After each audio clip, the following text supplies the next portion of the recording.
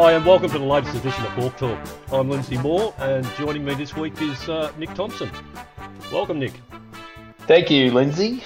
What a pleasure. What a treat to actually be doing this live together. We've got the Skype hookup going this week, folks, which is much different. Usually we record a few different things, share them around. So we are stepping forward with the mighty Hawk Talk podcast this week.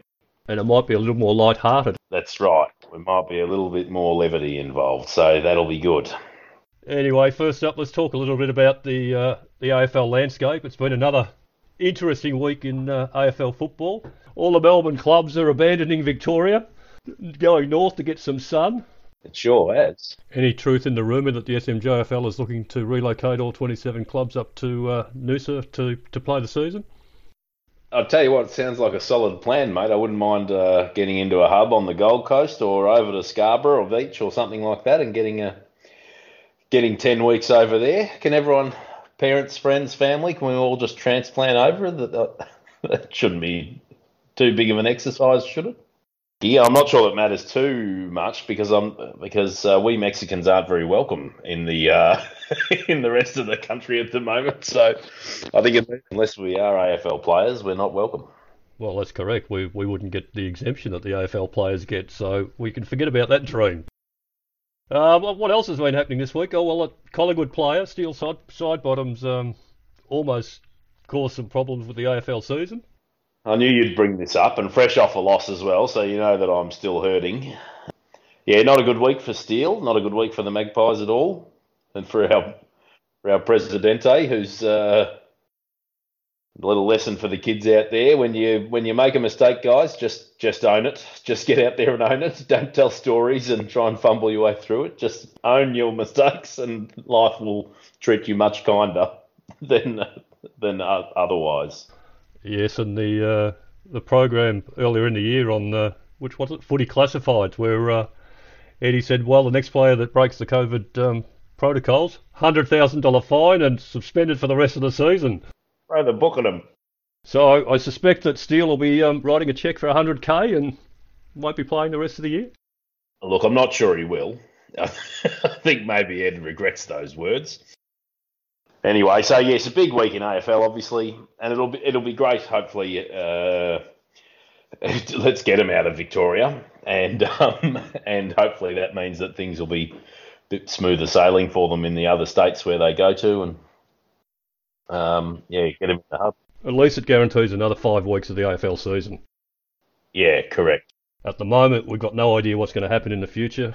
Who knows? In 5 weeks, everything might be okay, and clubs can come back to Melbourne, play in front of a crowd. Yeah, that's exactly right. And obviously, on a more local front, we've also had, the local leagues. There's now definitely no senior footy going to be played in Victoria at all, other than AFL, which is quite sad, because I think a number of those clubs probably won't come back.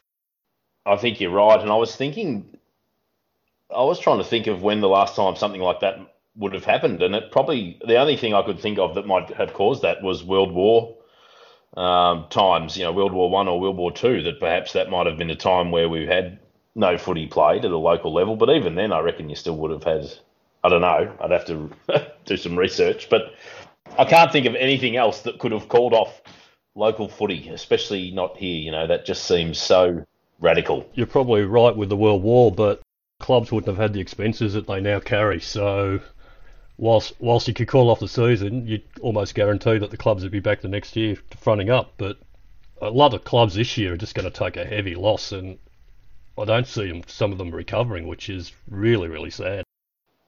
Yeah, look, I think you're right. And I mean, we know from our own perspective, we haven't even, got to the season yet, and we know how much money and time and resources have already been outlaid by the club and by the league and by the parents. We've all sort of tipped in heavily to get things to here. So yes, having the season for those senior clubs then called off must be just such a massive burden financially, and which is why we're all so hopeful, and why we're all working so hard to try and get our kids to run around at least for, the 10 weeks that we've got scheduled, so that all those expenses and things that we've gone through already are not in vain, and that clubs aren't put under the same sort of pressure financially. Yeah, I think a lot of members of clubs, our club included, probably don't appreciate the amount of expenditure that the clubs have before the season actually starts. And we do rely very heavily on fundraising throughout the season and also sponsorship to add on to membership fees. And we don't have that opportunity this year for the fundraising. We've been fortunate, our club has been fortunate, that our main sponsors have all stuck with us through this difficult time. But as I said, most of the club's money has already been spent before a ball's kicked in anger. Yeah, it's troubling. Obviously disappointing news this week that everybody will be aware about by now. But yeah, very disappointing that we're not going to be able to have our practice matches. Yeah, disappointing, but a responsible decision, sacrificing a day of scratch matches for the benefit of being able to play round one and possibly get the season to go ahead and play all 10 rounds. There was a risk that if we went ahead with the practice matches on Sunday, that may have caused issues further down the track in terms of our club not being able to field teams because of COVID-related type issues. Yes. As much as the club didn't like making the decision, the club had to make that decision, and it was the only decision the club could make for the betterment of all the players and the club playing all 10 rounds in the season if it does go ahead. 100%. And I think we're really lucky and fortunate to have been that there was people were informed of what was going on early. So that I think that's the big one for everybody out there. If you're not well, let us know. And this family did the right thing by letting the club know. 100%. That's what I mean. We're so, it's so good that they were on the front foot, so that we're able to prevent it becoming an issue. And so if we keep that going, for anybody else who might have similar, things that they know they should tell us, but maybe don't want to because they don't want to be the ones who cause problems. We're far better off knowing than not. Oh, look, there's only 3 or 4 things that we require from our club members. 1, social distancing and keeping that 1.5 metre distance between yourself and a fellow parent or spectator. 2, if you're unwell, don't turn up, and make sure you let the club know that you're unwell and you won't be turning up. And 3, practice good hygiene and regularly sanitise your hands. If we do those 3 things, then everything should be fairly good. The only other thing is probably when we get to match day. The only other issue is do not touch the football. The only ones that are going to be allowed to touch the football are the players, umpires and other officials. So if the ball comes outside the ground and bounces near you, just let one of the players or one of the officials come across the fence and collect the ball and return it to the play. And that's the only things that our members, particularly just parents, non-players, need to remember. Well, pretty simple, Lindsay. Geez, when you spell it out like that, don't know what anyone's worried about. Well, we wouldn't have this issue if everyone actually did what they were supposed to do. This is true, mate. This is exactly right.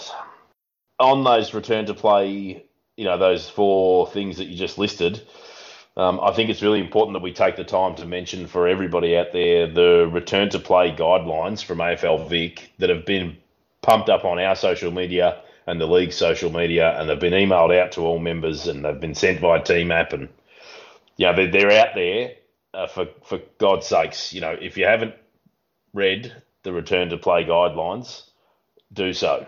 Like, really take it on board that it's everyone's job to know what's going on. As Lindsay said, it's a pretty straightforward process if we all just know what to do and bloody well do it. So let's make sure that everybody gets informed.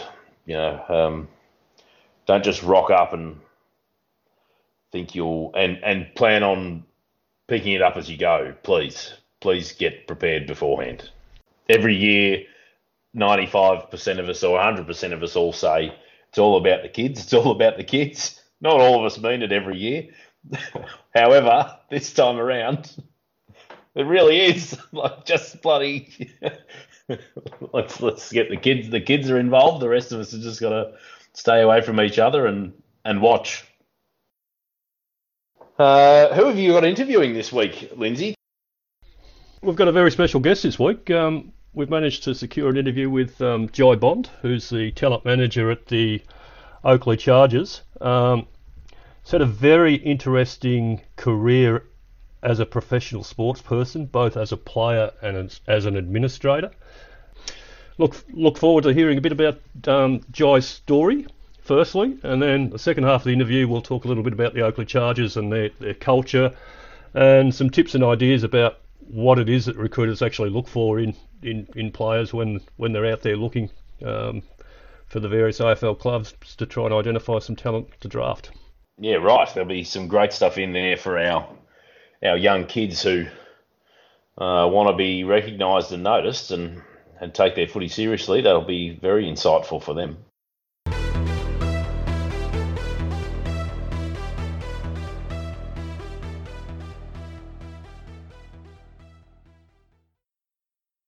All right, now it's time for our regular competition, the Stadium Fish and Chippery voucher. So we're going to give away 2 each week. Today, question number 1 is, in last week's episode we interviewed Rebecca Black, the psychologist. All we need you to do is tell us what suburb her private practice is located in. So if you know the answer, email that to podcast@wphawks.org.au for your chance to win.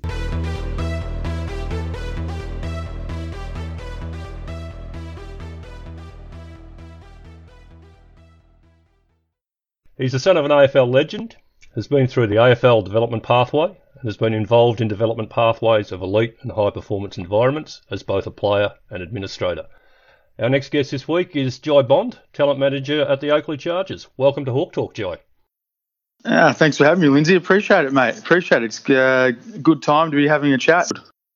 Now, I want to take you through the various sporting stages of your life. I think it's a fascinating story, but before we do, tell us a little bit about your current role of talent manager at the Oakleigh Chargers. What do you do and what are you responsible for? Yeah, so currently I'm in stand down as the majority of the AFL staff are, but my current role is talent manager at the Oakleigh Chargers. So if you can sort of think about basically the Chargers as a sporting football club, not dissimilar to the Hawks. Obviously we're in the NAB League pathway. We run development football programs for both boys and girls, the junior levels, 16s and 18s, and we have done 15s in the past. My role there is to basically run the club as general manager, manage all these programs. So at any given stage, we'd have a few hundred boys and girls, and maybe 70 to 100 honorarium staff, full-time contractors. As you can sort of imagine, it gets pretty busy. Not dissimilar to running a small business in terms of all the different, I guess, mechanics and arms. And we just happen to provide a product which is football, and the end goal is to develop talent for the AFL in terms of draftable boys and girls. So when you think about it like that, it's a pretty big role. It takes up a lot of time. We're often working 8 days a week during the football season, and it's a 20. Obviously, sometimes a 24-hour a day job and 7 day a week and 12 months of the year now that, with pre-season training and all that sort of stuff. So hopefully that's given you a bit of a snapshot into the role. It's a very, very intense but very rewarding role. At the end of the day, you're involved in young boys and girls realising their football dreams, and at the end of the day, that's the most rewarding part of my role and one of the main, I guess, drivers in why I do it, and I guess why we're all involved in football, and I guess why you're involved at the grassroots junior level, mate. Thanks, Jai. I just want to pick you up on talking about dreams. You had your own dreams way back in time. It's not your first involvement with the Oakleigh Chargers, as you played them with them as a teenager. You were drafted by Richmond as a father-son selection, but through your injuries never got to play an AFL game. Tell us a little bit about that time, the pressure of being the son of an AFL player, your dreams of playing AFL, and ultimately the disappointment of being delisted because of injury. Yeah, it's funny how life sort of goes full circle, and I find myself back sort of where it all began, I guess. But as a young kid, I think when you're playing football and your father had played and all that sort of stuff, it's kind of gives you, or definitely does, as it does now, it gives you more opportunity, no doubt. And as I'm a little bit older now, you at the time you don't realise it, but you are, I guess, focused on a little bit more because you may have a name that people realise, and we do it now with the kids, boys and girls that come through our programs. You're automatically going to get a little bit more focus because you do have a father that's been through the program, so it affords AFL clubs that right to pick you, father son and father daughter. The rules have changed, but it still offers AFL clubs a chance to pick you. So there's always that pressure. As an adult now, I didn't realise it at the time, but most definitely when you're a young kid, there was that pressure. And as you get sort of older and you get to the point where I was as a young teenager, you get a little bit older, sort of around the 17, 18-year-old mark, and you start to feel that pressure of maybe I'm not going to live up to the expectations. Maybe it wasn't my own, maybe it wasn't my dad's, but maybe you feel that pressure of maybe not succeeding, which can be tough. But again, it's also you get afforded that extra, I guess, chance of playing, so you sort of kind of weigh up the good with the bad. So yeah, that's sort of, I was fortunate enough to be invited down to Richmond, and as it turns out, a couple of knee reconstructions, a shoulder reconstruction, and a groin injury sort of put that sort of put a big dent in that career progression, mate. Quick smart. So how disappointed were you at that time in terms of like all those injuries impacting on your ability to put forward your best football? At the time, I probably was quite devastated, but didn't realise the impact of not being able to work on my craft as I probably could have. And when you get, as I said, when I'm a bit older, I realised I probably could have done things a little bit differently. I could have, possibly, worked harder in the rehab, or worked harder in possibly changing some, ways I could have taken a bit of time off to let my body, I guess, regenerate and recoup. But you also think, well, sometimes it's just bad luck. My body just wasn't ready for AFL and just fell apart. And you see it a lot these days. That's just life. Sometimes it doesn't work out, mate. Every time I went to play, I got hurt. So, basically that's the deal, and that was basically what happened to me. And you just move on. But yeah, in hindsight, you look back, could you have done things, or just a bit of bad luck? But whatever the reason, it led me to the next chapter in that football, I guess, journey, which was, I guess, the next part was giving up on football and trying something else. Yeah, well, you didn't get lost to professional sport, but you ended up in a totally different country playing a totally different sport. Ended up in the US, looking to be drafted as a punter into the NFL. How did that all come about? Yeah, it's well, when I was able to play football, I wasn't really that good, to be fair, and I couldn't really hit a target. So I had this up and under kick, so I'd just get the ball and basically try and run. Dad was a really fast runner, so I just used to basically try and take off and kick the ball as far as I could. So in this day and age, might have worked, but back then I really struggled to hit a target anywhere over 15 yards. Maybe I'd prefer to try and have a shot at goal, which again probably led to my failures as a footballer, AFL. But it kind of led me down the path of, I guess, having the right, I guess, mechanics and kick to explore, the NFL. as a pathway and as an option. And as a young kid, I was always quite fascinated with American football and American life. And we've just had the Last Dance come on TV, and I'm sure you've spoken about it. But as a young kid, I'd get my VCR out and record NBA games, NFL games, which was really hard to get back then. I think it might have been on Channel 2. And I just loved America, and I loved the lifestyle. And when I sort of thought about it and started practicing and exploring it, and it started to work, I really thought, well, I'm a chance here to have a crack. And sort of it took a long time, mate. Like I was studying university here, and then sort of practicing the punting, because it's not something you can just do. It's a very different technique to Aussie rules, and I think we know a lot more about the transition now, as we see so many young kids coming through the college system from Australia. But at the time, it was only really Darren Bennett. Ben and Sav had just made their way over there. I had some dealings with Sav, and we used to train together, so he sort of worked with me and helped me find my way over there.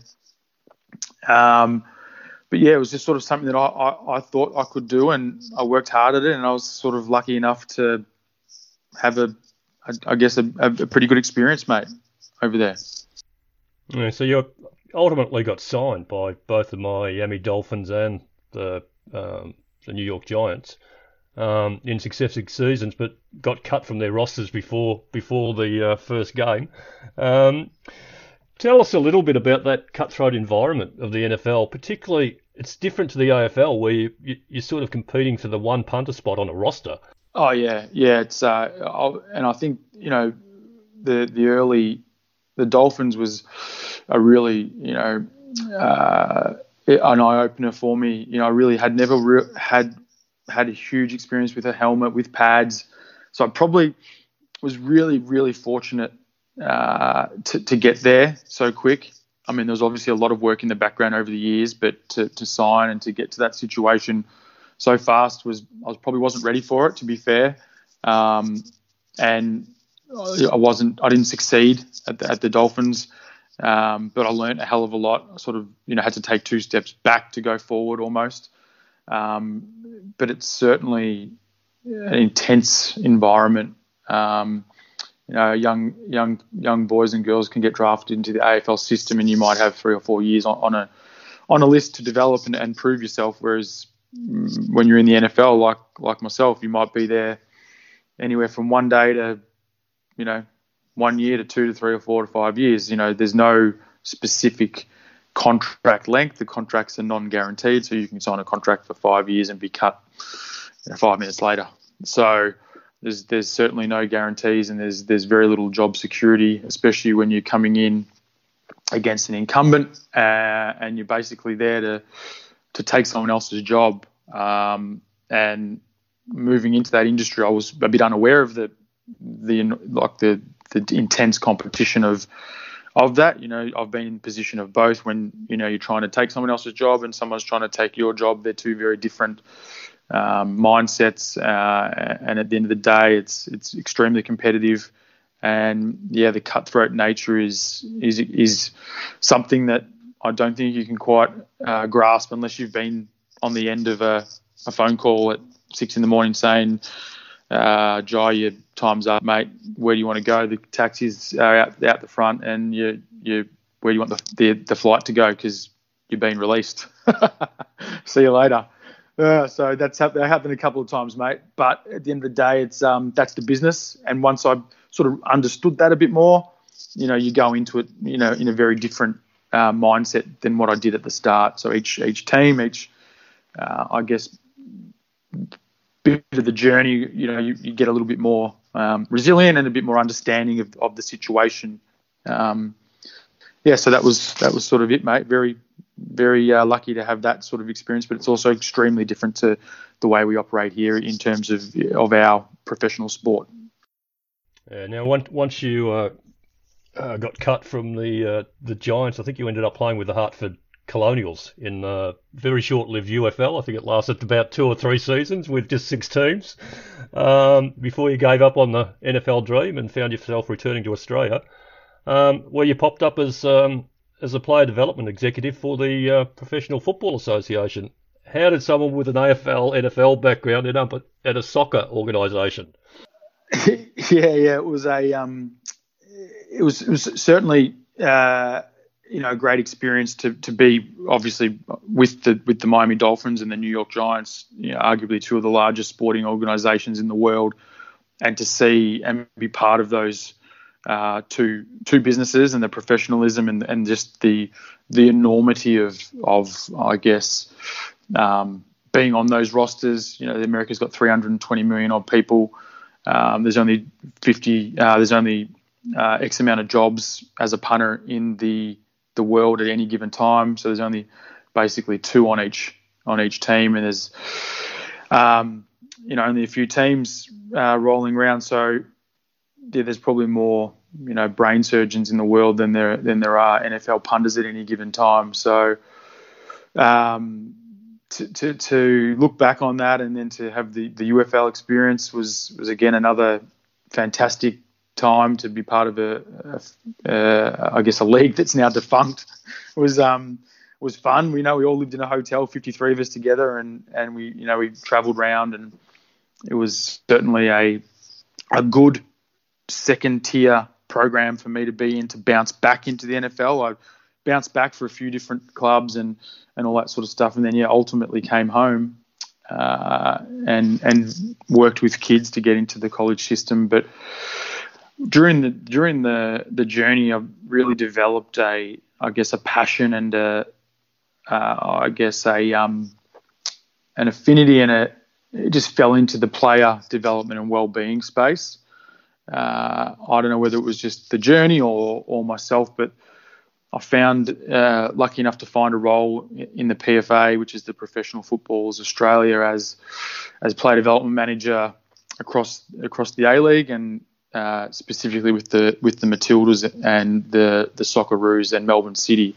So again, pretty cool, mate. Really, really fortunate to work with players like Tim Cahill, Mila Jedinek, Matt Ryan, Aaron Moy at City, and female players like Sam Kerr now, who's just a star, Caitlin Ford, Emily Van Egmond, all these different athletes, and working with them at the peak of their game in terms of their off-field development, well-being, and how they navigate through an ever-changing landscape for them was not dissimilar to what I had done in terms of obviously their professional lives. Is at the very peak is going to take them away from their native country to obviously an overseas contract where football, the world game, soccer as we call it, is going to be where they're going to make their careers and the bulk of their earnings. So that was a really, really cool experience, mate. Working with, I guess, the City Group and their initial female team, won their inaugural championship when I was there, and worked with the Socceroos during their Asian League championship. So that was awesome. And at the time, again, I was just sort of going through the motions and doing my job. But now that I'm out of it, I just sit back and think, well, that was pretty cool. So, and then I was, really fortunate enough to find my way back into the AFL system. Where you find yourself ultimately back at the Oakley Chargers, where it all started as a talent manager. It's amazing, isn't it? When you go from, Oakley, to all these different places around the world, and then back to Warrawee Park in Oakley. And we'll be back with Jai shortly to discuss development pathways and the Oakley Chargers.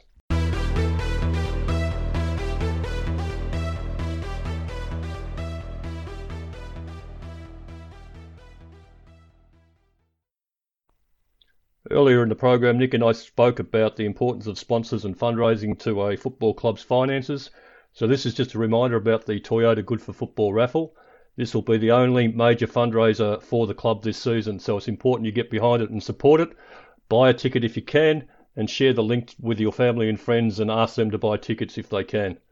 You can find the link to the purchase tickets on the club's website, and we've also got a pinned post on our Facebook page that also has the link. Also, a big shout out to our sponsors who are stuck with us for 2020. Our major sponsors, the Mulgrave Country Club and Open Corp, and our gold sponsors, Waverley Park Physiotherapy, Pinewood Community Bank, Melbourne Paella Company, Stevenson Financial Group, Mick Mastromano, Liberty Advisor, Seal Performance Batteries, and the Stadium Fish and Chippery. We truly appreciate their ongoing support, particularly this season in a difficult time. And we would ask our club members to support them when and if they can.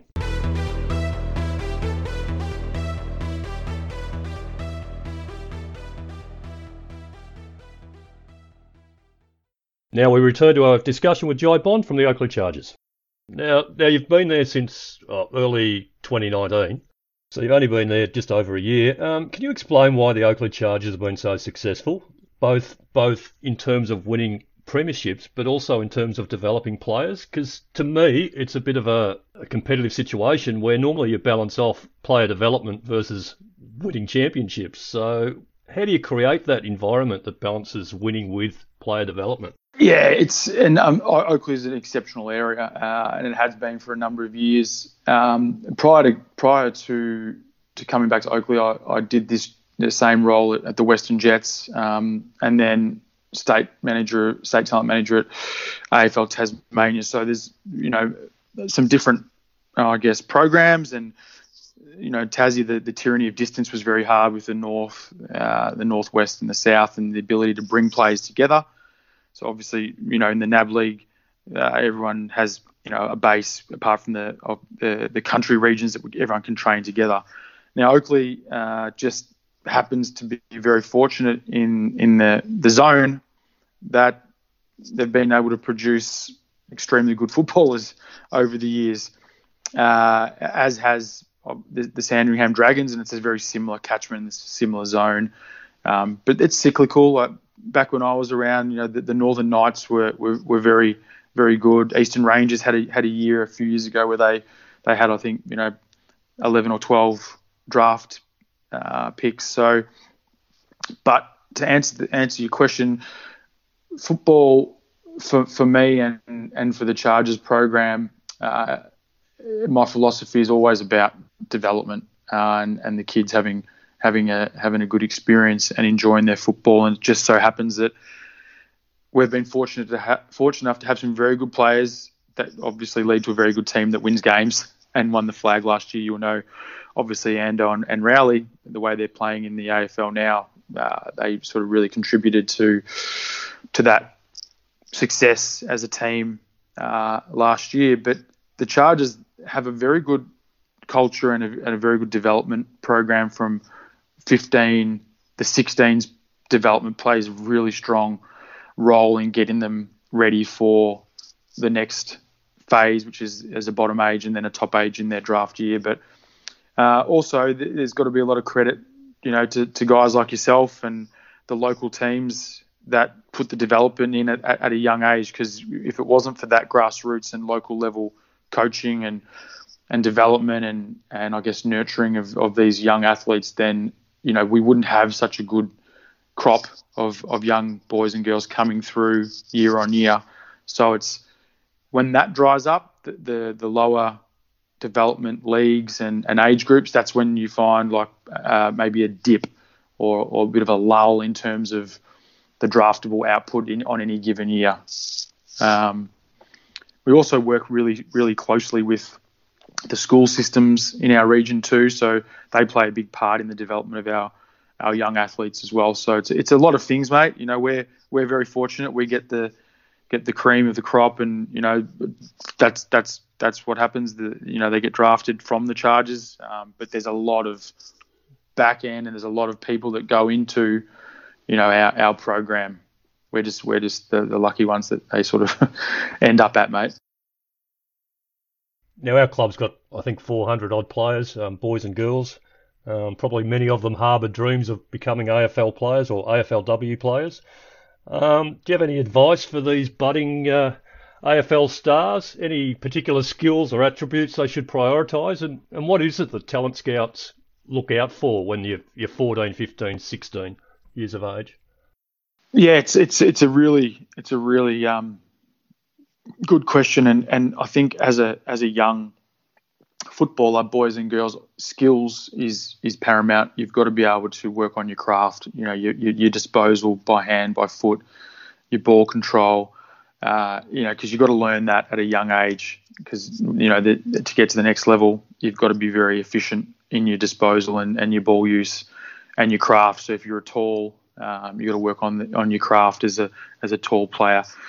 But everyone develops at different rates. So as we go through that, we have these development spikes and levels, and we all develop, and all the young kids develop at a different rate. So I guess my advice would be, football's your goal and your dream, just to keep working on it and work on your skills, and sort of progress through. So if it doesn't work out and you don't make a development squad, or you don't make this squad, don't give up, because there's lots of boys and girls that might not make our 16s program, but they might make it as a 17 or an 18. We had kids come in last year as a 19-year-old, and then get an opportunity. So, but the main advice would be to be coachable, and the team first attitude is always paramount in success. I know as young kids come through, they're often the best in their team, or they can play all these positions, and that's how they get into the development pathways, because they're obviously highly skilled or highly talented, and that's how they get there. But once you get to the next level, everyone else is in the same boat, and they're all equally as talented and then we sort of all work together. But being coachable and of good character is what I think is puts you on the right pathway to success. And obviously, like I said earlier, it's not all about winning. It's all about having fun and enjoying, and coming through our program and through football as a vehicle and becoming a good person. To be honest, mate, like, footy's a fantastic place to make good friends, lifetime friends, and really build on skills that will help you on your journey. But if you don't make it, you've got that support around you to learn and develop and get hit the real world and get a job and college and all that sort of stuff. So, mate, the more I talk about it, the more passionate I get about football as an environment for any young male or female to have a great enjoyment, but also maybe get on the pathway and to realise their dreams if they've got all those certain, abilities, and not just ability, just the ability to work hard and have a crack and really focus your energies on improving. So you might not be the best at something, but you can definitely work on it. That would probably be my advice in a long way around about, mate. Well, I think your own story spells that out in many ways. Yeah, I guess. Now, there's been an announcement about the return of the VFL and the NAB League, with the NAB League going to be playing in 2 conferences with a 6-game season. What are your thoughts on how that will impact on draft prospects and the 2020 AFL draft? I don't want to sort of delve too much into the nitty gritty of it, mate. But we're all in the same boat. Everyone's in the same position, so the boys and girls will have an opportunity to play, and then I guess it's just everyone can put their best foot forward, and hopefully the AFL recruiters, VFL, and can all have a look at the shortened season, but at least our boys and girls have got an opportunity to play, and that's, I guess, all we can ask for at this stage. And we've got to be nimble and able to change and be ready for whatever the restrictions have upon us. But I'm just glad that the boys and girls have an opportunity to play. Yeah, and I dare say the cream will still rise to the top, and there might be the odd player or two that pops up and plays 6 really outstanding games that gets an opportunity that probably wasn't on recruiters' list to begin with. Yeah, and that's what all we can hope for, is that there's an opportunity, and we're all in the same boat, and we're just very fortunate to be able to have a season at this stage, mate. Now, thanks, Jai. It's been an interesting discussion. One last question. Who do you follow in the AFL? you follow Richmond with your father, or have you follow a different club? The Mighty Tigers, mate. The Mighty Tigers. It's been certainly it hasn't been a fruitful 30 odd years, but the last couple of years have been good to be a Tigers supporter. Yeah, but I just obviously you follow the game itself, but it certainly helps when you've got a team that you've been invested in and they're succeeding. So it's good. It's good, mate. Now, let's just assume that Richmond's not going to win the premiership this year. So who do you think will be the likely premiers if it's not Richmond? Oh, I think if I'm going to have to be very biased and go with my heart, I'd say the Gold Coast Suns with young Rowley. At the moment, he seems to be just hasn't missed a beat, that young man. And if there's any advice for the young boys and girls, if they could ever emulate what it takes to get from as a young player, like he would work like no one else. He just had the desire and just didn't stop working. So it's been a very, very rewarding few weeks to see him translate what he did for us and for his school and into the AFL. So I guess go the Suns. Yeah, well, his last 2 weeks and the Gold Coast last 2 weeks have been super impressive. They have, haven't they? So it's good. It's certainly good to watch, and young Ando, and there's some other very, very good young players up there too. Appreciate your time today, Jai, and good luck with the Oakleigh Chargers when they get back on track in August and you resume your role. All the best for the season. Thanks, mate. And likewise with the Hawks. Thank you.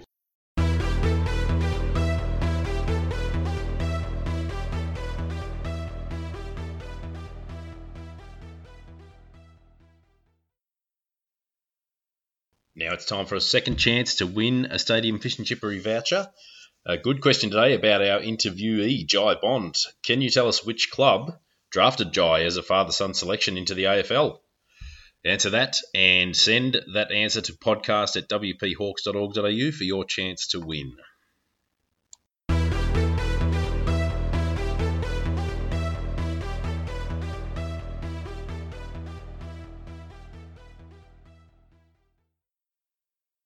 It for the show this week. Thank you very much to everybody who listened. A huge thank you to Jai Bond for coming on board this week for his interview. It was great to get some insight into your story, and fantastic for our young players to get some insight into the pathways that might be ahead of them. Tune in next week. We've got Cam McClelland from Open Corp, one of the club's major sponsors, who will talk all things property and finance and investing and give us some great insight into what they do at Open Corp. And I think most importantly, a huge good luck to everybody out there. Big congratulations to everyone for getting to this point. What a massive week it is for the Mighty Hawks. I hope everybody has a great time on the weekend. Enjoy yourselves, make the most of it. And let's see some great results from our teams over the weekend.